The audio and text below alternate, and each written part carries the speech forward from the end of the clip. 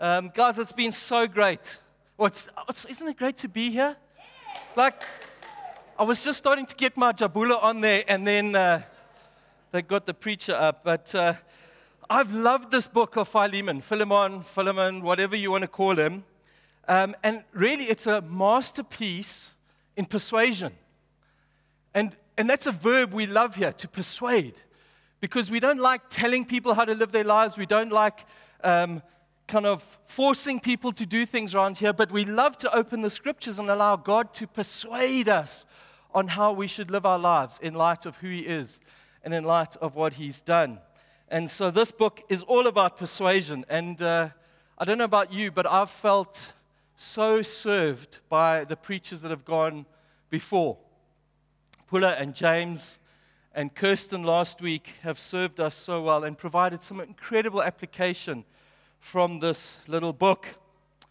We have learnt a couple of things. We've learnt the story of Onesimus, the slave, who had run away from Philemon, the boss. And we've learned how he ran into Paul in Rome, which you might be thinking, how unfortunate is that for him, because Paul is a friend of Philemon. So he runs all the way to Rome only to run into one of the boss's mates. But actually what we've learned is it was actually incredibly fortunate. It wasn't at all unfortunate. It was incredibly fortunate because Paul shares the message of the gospel with him and he becomes a Christian. It's amazing. And so now what we find is the one that has run away is being sent back to the boss as not a slave, but as a brother in Christ. And this letter is all about the persuasion of Paul writing to Philemon to persuade him to receive back Onesimus as a brother. Now, last week, I so appreciated the way Kirsten shared with us the fact that both of these individuals probably felt hard done by. They felt like they were recipients of an injustice. So firstly, Onesimus, from a systemic slavery issue, he felt hard done by, but equally Philemon as a victim of personal offense, he'd been stolen from. And so what Paul does is he seeks to bring them together under Christ, and he appeals both to Philemon's mind, but also to his heart that we're going to see today. I want to remind you, he started by commending him for his love and his faith. Remember that? He commended Philemon for his love and faith. And we see that actually it's this love that is the foundation for this plea. The foundation for this persuasion is the love of God. What we also see is there is a massive underlying theme of reconciliation. That reconciliation doesn't just happen vertically, me and God, but actually it overflows into reconciliation with my brother and my sisters. So I'm going to read the passage. My passage I'm preaching is from verse 17 of Philemon, but I'm actually going to back up to verse 8 so that we get the whole sense of the plea, because there might be some sitting here who haven't been around the last 2 weeks. So this is Paul writing. Let me pray actually first. God, I pray, even as I read your word, that you would speak to us. I pray, Holy Spirit, that you would teach us, that you would help us to know Jesus and fall in love with Him more through this. I'm so grateful for your presence here with us. Won't you help me? Help us all as we listen. In Jesus' name. Amen. Okay, accordingly, though I am bold enough in Christ to command you to do what is required, yet for love's sake I prefer to appeal to you. I, Paul, an old man and now a prisoner also for Christ Jesus, I appeal to you for my child, Onesimus, whose father I became in my imprisonment. Formerly he was useless to you, but now he is indeed useful to you and to me. I'm sending him back to you, sending my very heart. I would have been glad to keep him here with me in order that he might serve me on your behalf during my imprisonment for the gospel, but I preferred to do nothing without your consent, in order that your goodness might not be by compulsion, but of your own accord. For this perhaps is why he was parted from you for a while, that you might have him back forever, no longer as a bondservant, but more than a bondservant, as a beloved brother, especially to me. But how much more to you, both in the flesh and in the Lord? So, if you consider me your partner, receive him as you would receive me. If he has wronged you at all or owes you anything, charge it to my account. I, Paul, I write this with my own hand. I will repay it. To say nothing of you owing me, even your own self. Yes, brother, I want some benefit from you in the Lord. Refresh my heart in Christ. Confident of your obedience, I write to you knowing that you will do even more than I say. At the same time, prepare a guest room for me, for I'm hoping that through your prayers I will be graciously given to you. Epaphras, my fellow prisoner in Christ Jesus, sends greetings to you, and so do Mark, Aristarchus, Demas, and Luke, my fellow workers. The grace of the Lord Jesus Christ be with your spirit. Beautiful letter, hey? So we're going to break this last bit down in three ways. We're going to look at what happened to Onesimus. We're going to talk about this vertical, horizontal reconciliation. And then finally, we're going to look at this bit about the fellow workers, all those names that were mentioned. So what has happened to Onesimus? Can anyone remember? He underwent a radical transformation. Remember, this dude had risked his very life to escape to Rome. He risked his very life. He could have been crucified for what he did. And yet now he's turning and going back. What has happened? Something radical has happened to him. And what had happened was the gospel had happened to him. He'd heard the message of Jesus Christ. And that changes you. I know many of you around here. And I know that once you were there, now you're there. Once you were dead, now you're alive. We've been massively transformed by this good news, by hearing this good news. In fact, Paul says, I find him to be so useful. He's a total blessing in my life. But remember, he was useless. Not anymore. He's been changed. He's a new man. He's a child of God. I love this. Paul urges Philemon to receive him as if he were receiving himself. It's kind of like if I've got a friend in Durban and one of my kids was going to pass through Durban to get on a boat to go somewhere, and I phoned up the friend and I said, hey friend, one of my kids is passing through town. Can he stay with you the night before he gets on that boat? And the friend would say, of course, just like you could stay with me, your kid can stay with me. Same deal. In fact, Paul goes further. He says, in fact, whatever he owes you, charge it to me. Whatever he owes you. You see, there was this underlying assumption that he has taken something from Philemon.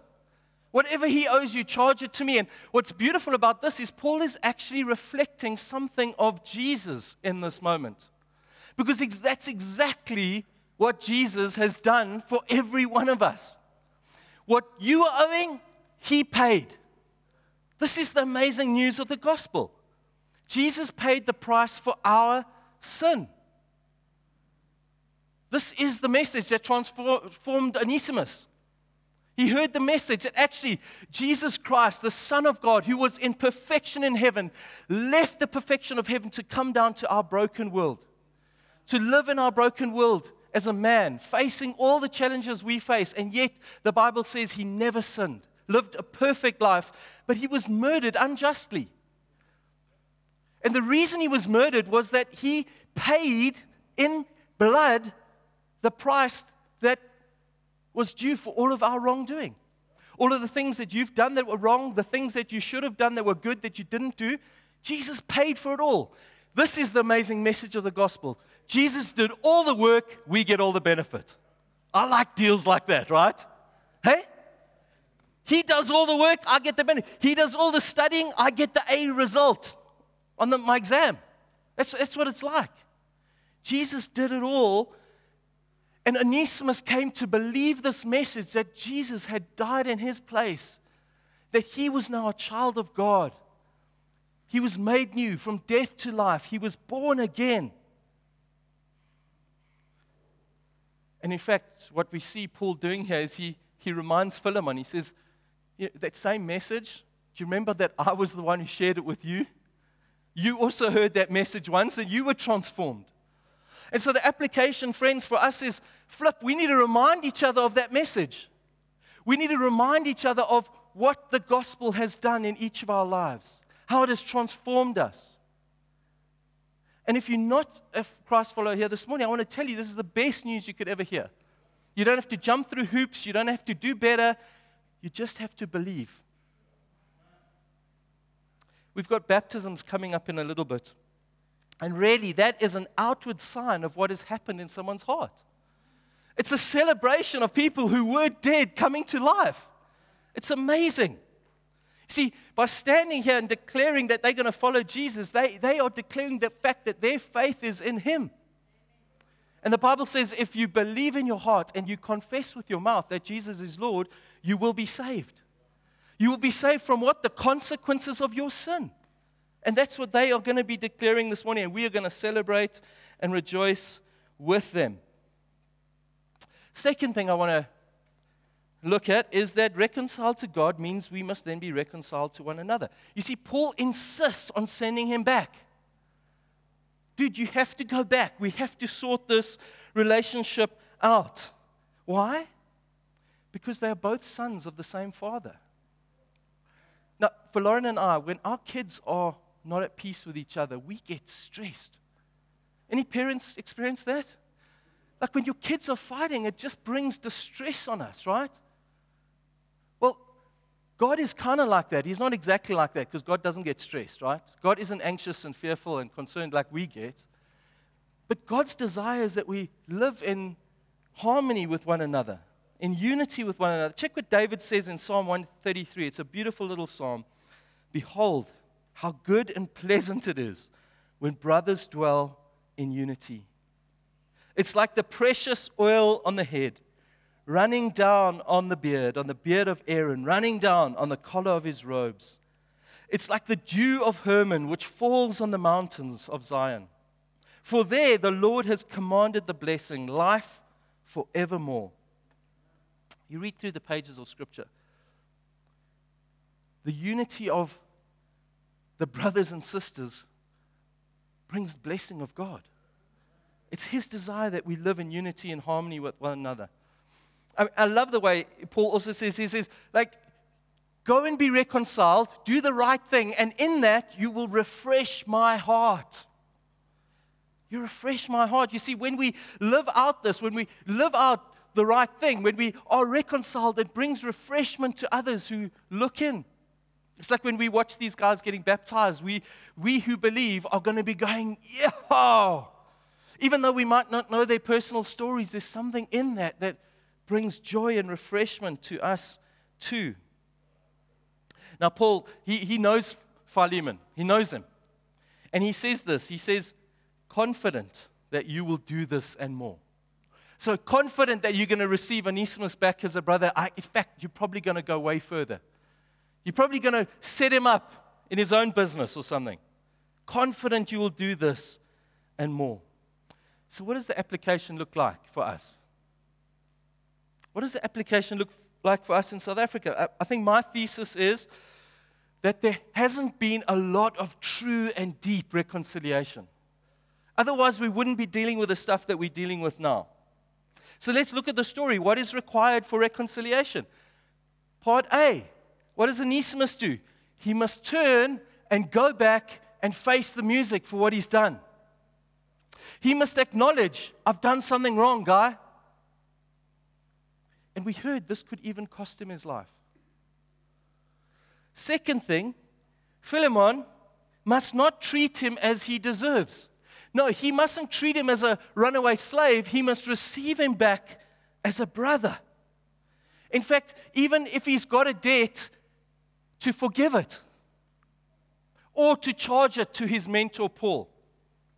But I don't think that was ever going to happen, right? Not the way Paul phrased that bit. You see, this is a work that is undertaken by people that have received the grace of God powerfully. You see, we must understand that actually it's grace that empowers Philemon.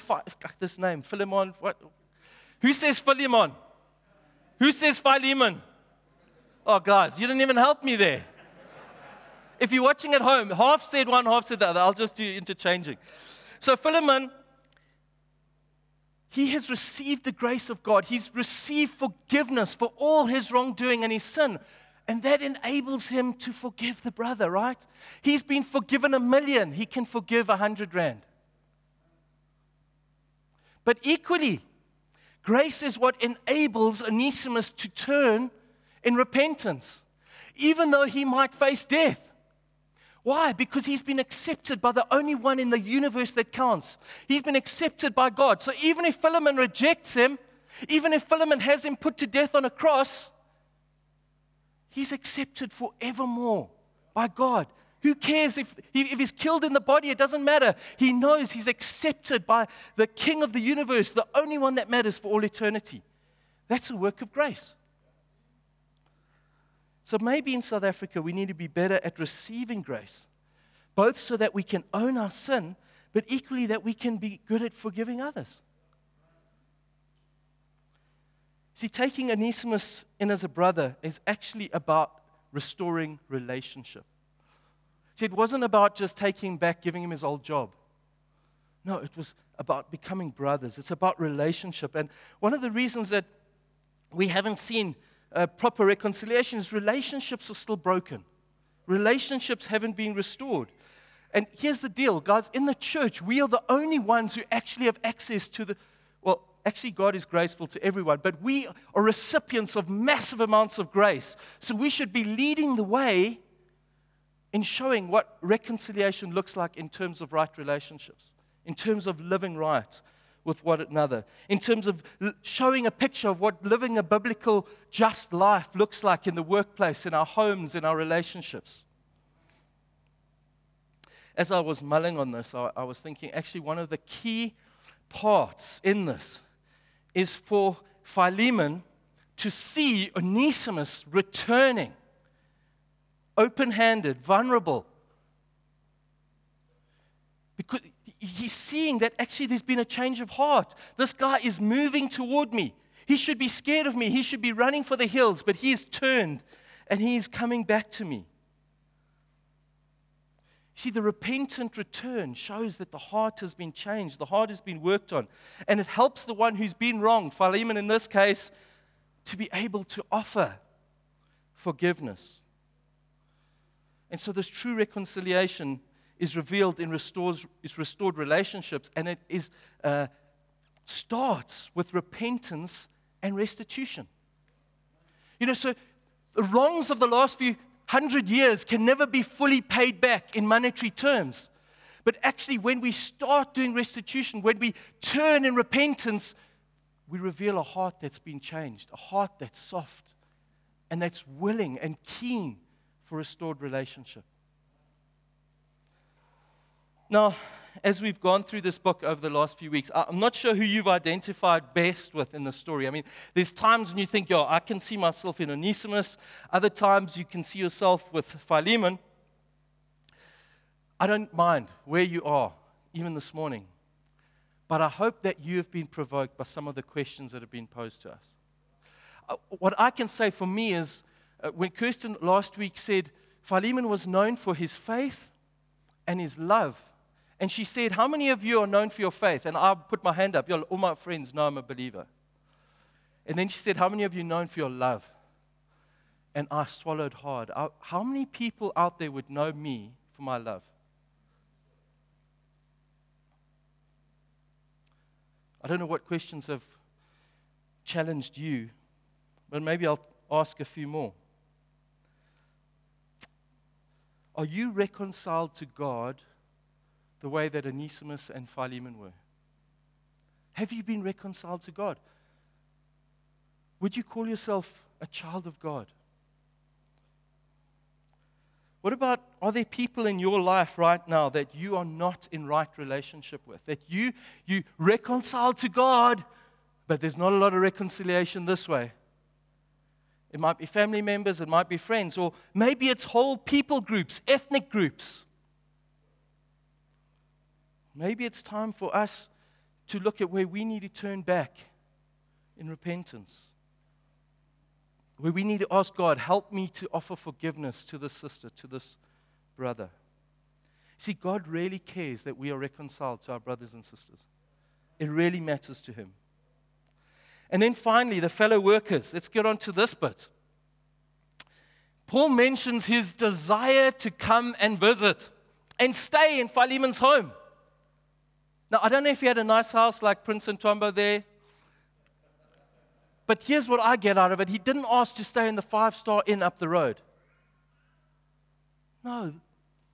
And in fact, we see these extended greetings from others. What we see in this is that there's this real sense of love and relationship in their job of ministry. It wasn't like a business. This was like a family deal. Now, you can see Paul's view of team coming through in various places. I love 2 Corinthians 2:12 and 13, where he says the following. He says, when I came to Troas to preach the gospel of Christ, even though a door was open for me in the Lord, my spirit was not at rest, because I did not find my brother Titus there. So I took leave of them and went on to Macedonia. This is amazing. He turns down an open door for ministry. Why? Because there's no team. He's not a lone ranger, this dude. Why? Paul knows lone rangers are dead rangers. This is amazing. Think about it. The dude who wrote a ton of scripture in the New Testament doesn't see himself as more important to the context than the team. He does not see himself as a man with a power for the hour in Troas. And yet, we're confronted with leaders all around us, around the world, not in Joburg, around the world that kind of think that team is an arbitrary sidebar. They are the main deal going on. So in this church, we have a team of elders that lead the church. We try to do this in accordance with how we best interpret New Testament leadership layout. There's a team of elders. The word elder is a biblical term. That's why we use the term elder. It's a biblical term. We're trying to be biblical around here as best we can. We don't always get it right. We're trying. It's the same word used for bishop, for overseer. And these people, these individuals, do the work of pastoring or shepherding God's flock. Did you hear that? God's flock, not their flock. Who's the owner? God. These guys are like managers. See, a pastor is an elder is an overseer. They all refer to the same office, and they do the same work. Same thing. We don't particularly like pastor around here just because of the cultural connotations, okay? There's too much the pastor. It's unhelpful. It's a function. We pastor. It's not a title. The other interesting thing is as you read through the New Testament, every time you come across the elder, it's always elders. It's not the elder in Ephesus, the elder in Antioch, and the elder in Jerusalem had this to say. No, it's always in plurality. There's always more than one of them. Now today I have the joy and thrill of announcing that we are going to be appointing a new elder on our team. Come on. So it just happened to fit in with the preach. You notice that, eh?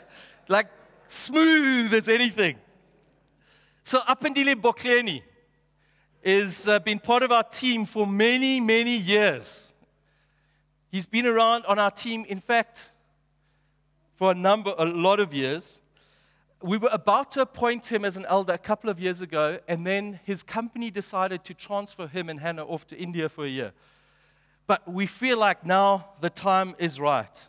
And what's particularly exciting and joyful about this appointment is that he came to faith in our Wits congregation.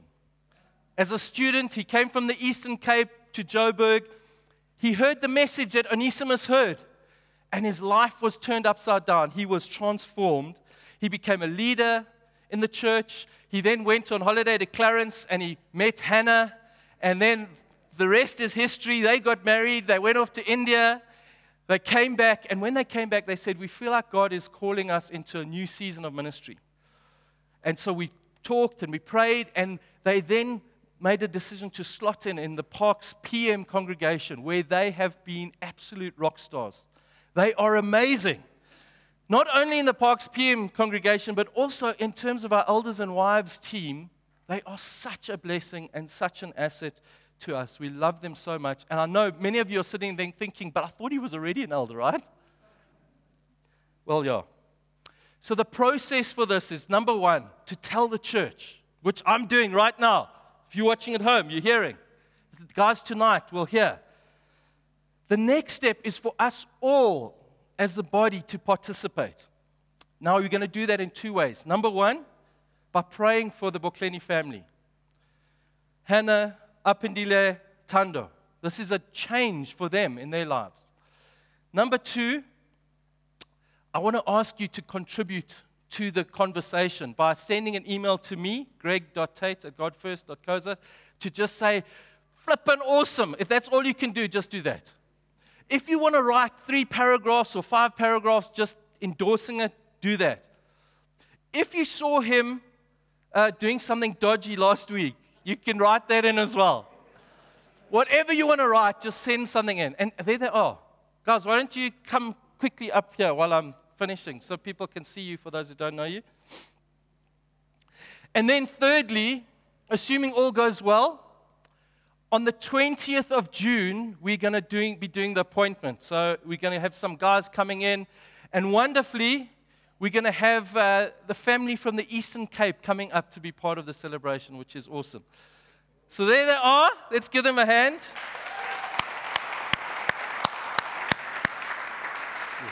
Actually, let me pray. Let's pray. God, we thank you so much for these guys. We thank you for the incredible blessing they are to our team and the way they love and serve our church. And we pray for these next few weeks as they prepare for this, that you'd be all over them. And we pray that the 20th would be a mighty celebration. In Jesus' name. Amen. Cool, guys.